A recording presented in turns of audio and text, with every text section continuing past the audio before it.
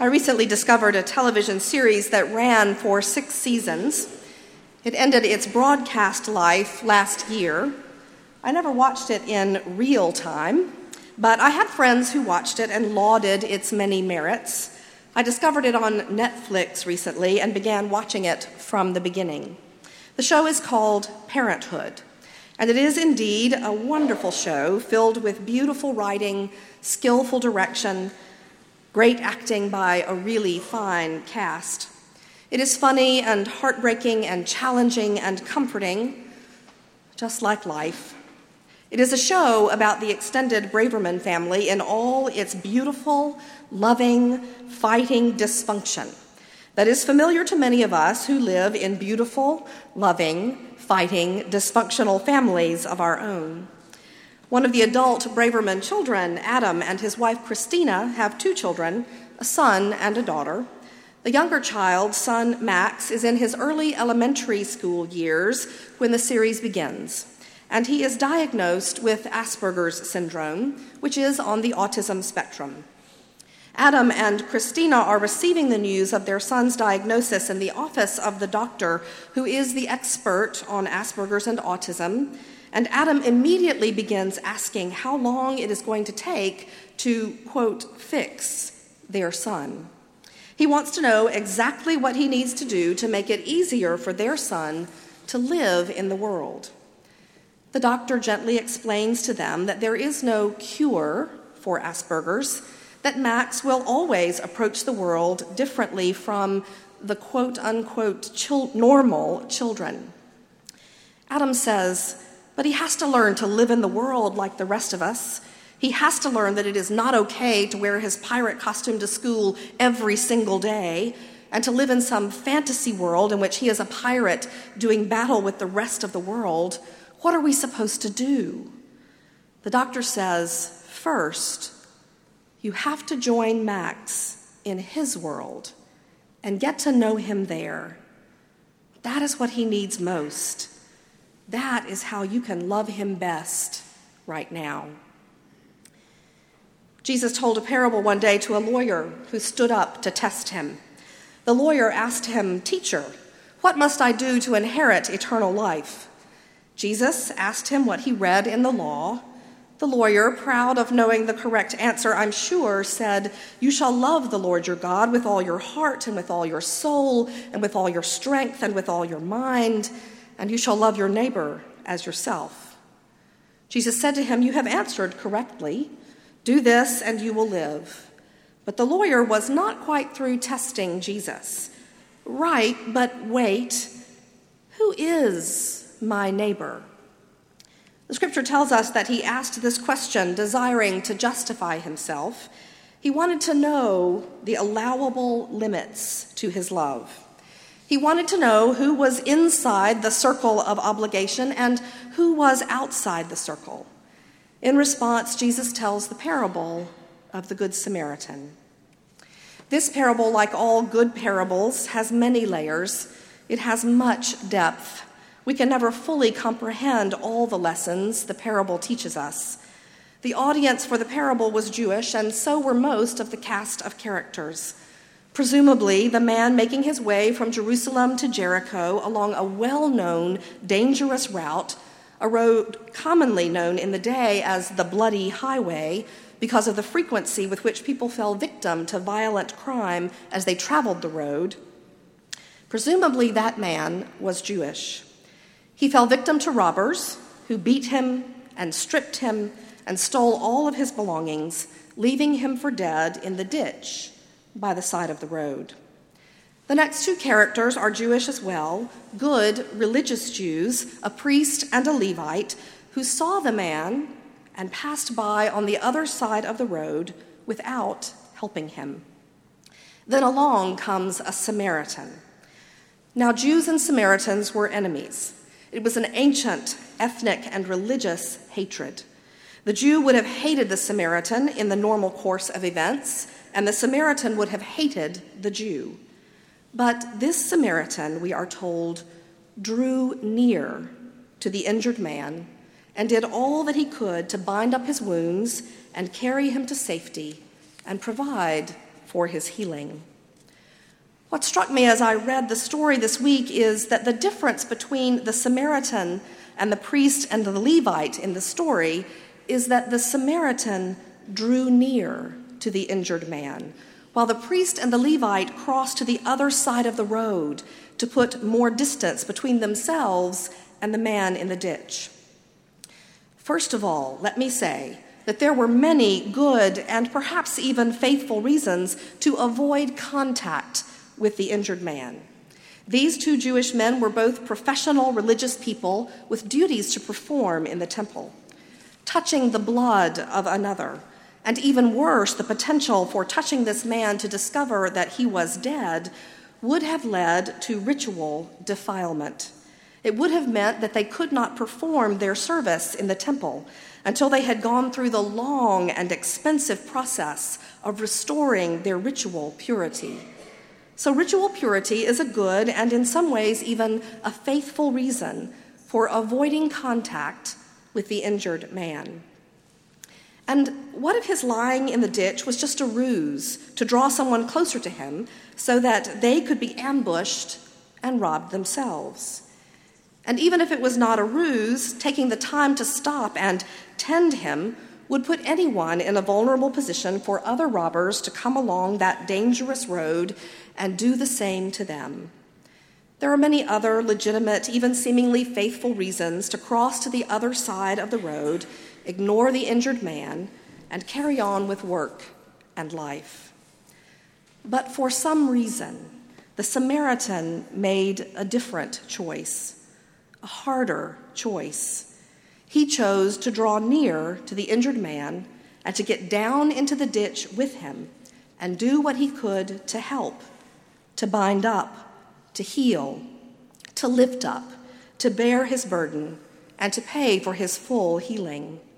The Samaritan chose to show his love by joining the injured man in his world, which at that moment was that ditch on the side of a dangerous road, and loving him there at great cost to himself. It was not an easy choice. It was hard to be the injured man in the ditch, wholly dependent on the mercy of another to save him. But it was also hard to be the Samaritan, to extend mercy to an enemy at great cost and potential danger. My friends, our world is a place that is full of danger these days, it seems. It is full of bigotry and hatred and anger and judgment and violence and grief. We have watched all of those things explode across our television screens in recent days and in recent weeks. From a nightclub in Orlando to the streets of Louisiana, to a car pulled over in Minnesota, to the streets of Dallas, to streets all across our nation boiling over with protest and lamentation and anger, to a more divisive, hate-filled, and angry political campaign on all sides that I can ever remember experiencing, to wrangling in our city and state governments, to divisions even in our churches, to the violence all around us.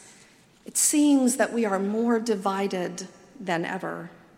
It feels as if we seek more and more distance from one another out of fear or anger or bigotry or a million other reasons we can name.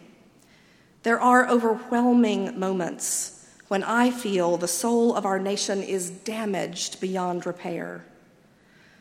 But I know in my better moments that it is not, that there is still more good than evil, more love than hate, more reasons to hope than to despair. I read a story yesterday written by a young African-American woman named Natasha Howell. It was shared many times on Facebook, so you may have seen it as well.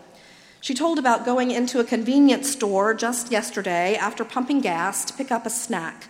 And as she walked in the door, 2 white police officers and the white cashier were talking about the shootings of black men by police in recent days and the shooting of police officers in Dallas who were doing their jobs.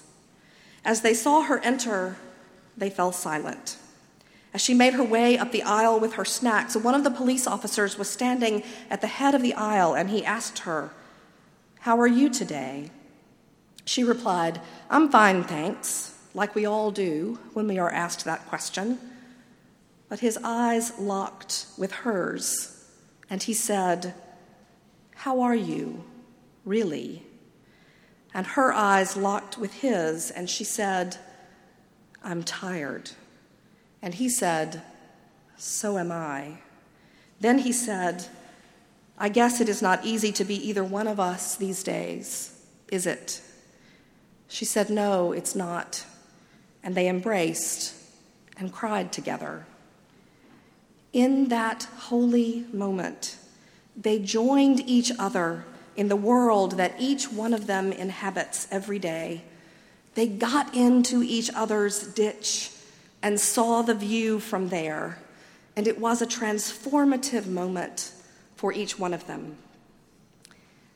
I guess it is not easy to be either one of us these days, is it? Beloved ones in Christ, it is not easy being Black in America these days, and it never has been. It is not easy being a police officer in America these days, and it never has been. It is not easy living in poverty in America or anywhere around the world these days, and it never has been. It is not easy being a Muslim or a Jew or a Christian in America these days, and it never has been. It is not easy being an immigrant in America these days, and it never has been. It is not easy being a Republican or a Democrat in America these days, and maybe it never has been. It is not easy being gay or lesbian or transgender in America these days, and it never has been. It is not easy to be a parent trying to raise children with grace and love and joy and hope in America these days, and it probably never has been. All of us, every single one of us, know what it is like to be in a ditch in one way or another. Maybe for some of us it has been the ditch of grief or of loneliness or of fear. Maybe it has been the ditch of illness or job loss or parenting a troubled child. Maybe it has been the ditch of helping an older parent as they age and approach death. Maybe it has been the ditch of loving someone with dementia. Maybe it has been the ditch of experiencing racism or poverty or prejudice in another of its myriad forms, or a million other things that might characterize the struggles each one of us has known and will know in this broken world of ours. And it is so easy to see someone in the ditch and to cross to the other side of the road to avoid having to touch their pain, the pain in them and the pain in ourselves. It is so easy to see someone and to label them as other, and to walk away and to harden our hearts and our prejudices against them. But Jesus calls us to be better than that, to make a different choice, a better choice, a harder but more loving and merciful choice. Jesus calls us to see that for us Christian people, there is no us versus them. There is only we, all of us standing in the same need of grace, all of us sinful and broken, all of us in equal need of a Savior, all of us equally beloved as children of God.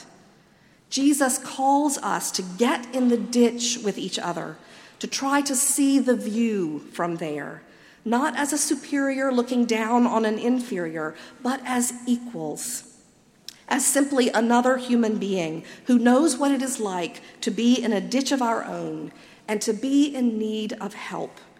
So Jesus calls us to get into the ditch with each other, to try to see the view from there, and then to do all that we can to bind up each other's wounds, to lift each other up, to bear one another's burdens, and to carry each other to safety. This week, if you feel overwhelmed as I have felt, maybe it will help to find some simple, concrete ways that we can show mercy. Maybe we could all buy that cliched box of donuts and take it to our local police station and thank them for their service, and perhaps gain some insight into the view from their ditch of danger as they seek to protect us and our city from violence. Maybe we could decide that it is time to do what we have always thought about doing and sign up to tutor in our STARE program, where you will have the opportunity to help a child of color, a child of poverty in our city improve their reading skills so they have a better chance to succeed in school. But at the same time you are helping with their reading, you can also pour every good word of encouragement you can into that precious child. You can speak words of hope and love and affirmation into their lives. You can help them know their incalculable worth to God, to you, to the world. And in the process, you just may gain some insight into the view they see from their ditch of poverty, violent streets, and failing schools. Maybe we could take the time to listen to someone whose experience of the world is vastly different from our own, politically, economically, ethnically, racially, religiously, or in terms of sexual orientation. And I mean really listen, without judgment, without fear, and engage in respectful dialogue. And through that dialogue, maybe each of us can get a view of the struggles we each face from our own particular ditch. Maybe we could go to someone we know who is grieving and simply sit with them in their pain, as some of us tried to do with Catherine Goudreau and her family this week as they buried her young brother. Simply sit with them in their pain, because we all know the view from the ditch of grief quite well. Maybe those of you with children can spend a few extra minutes helping them find ways to act out their Christian love in concrete ways. Take them to the grocery store and help them buy food for the food pantry or bottled water for one of our homeless shelters. Help them write a note or draw a picture for a first responder. Or reach out to a child that feels left out. Or if they are the right age, take them to the Civil Rights Institute so they can step into someone else's shoes for a little while and try to understand that historical but still present pain. This week, maybe the best we can do to push back the darkness is to shed a bit of light in our own little corner of the world, to share concrete acts and words of love and kindness, to draw near to each other, and not to pass by on the other side of the street. Maybe we, like the Samaritan, can reach through all of the barriers that seek to divide us, all of the fears we feel about the other, all of the judgments we make against one another without having walked in each other's shoes. And we can seek to make a different choice, to love better, to do better, to be better, to be the body of Christ in a world desperately in need of the love of Christ. Frederick Buechner, in his novel Brendan, about an ancient Irish monk, writes this passage as Brendan is talking to a scribe named Gildas. "I'm as crippled as the dark world," Gildas said. "Well, if it comes to that, which one of us isn't, my dear?" Brendan said. Gildas with but one leg, Brendan sure he'd misspent his whole life entirely, me that had left my wife to follow him and buried our only boy. The truth of what Brendan said stopped all our mouths. We was cripples, all of us. For a moment or two there was no sound but the bees. To lend each other a hand when we are falling, Brendan said. Perhaps that's the only work that matters in the end. And here is the best good news of this parable for today, friends. We may ask why we should extend ourselves to and for others, why we should make the hard choice to draw near and to join others in the ditch and to do all in our power to heal and lift up and bear one another's burdens and do the hard work of loving across our divisions. Why? Because that is what Jesus did for us. Jesus gave us a hand when we were falling. Jesus came to us when we were in our collective ditch of sin and brokenness, and instead of crossing to the other side, he joined us there. He drew near to us. He was moved with pity toward us who might have been considered his enemies. He bent down to us and bandaged our wounds, pouring the oil and wine of his body and blood on them. He lifted us up and bore our brokenness on the cross, taking us to safety, providing for our full healing. And because of his love and his sacrifice, the best news of all is that all evidence to the contrary, we are not lost. Our world is not lost. We have been redeemed. We have been saved. We have been healed.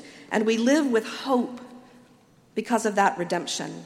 Because our God has shown us in Jesus Christ that in the end, no matter the struggles and heartaches and broken places of now, in the end, love will win, grace will triumph, because Jesus does and will rule over all. But in the meantime, in the midst of the broken places inside of us and out there in the world, Jesus calls us to love, to choose love. Why? Because Jesus chose love for us, even though it was the hardest choice he could make, even though it cost him his life. My friends, these hard days tell us that we have got to do better. We have got to be better. Jesus calls us to choose the harder, better, more loving way, and he promises that he will be with us no matter where that way leads us. We have got to start loving each other better. Jesus has shown us the way. All we have to do is follow. We just have to go and do likewise. In the name of the Father, and of the Son, and of the Holy Spirit. Amen.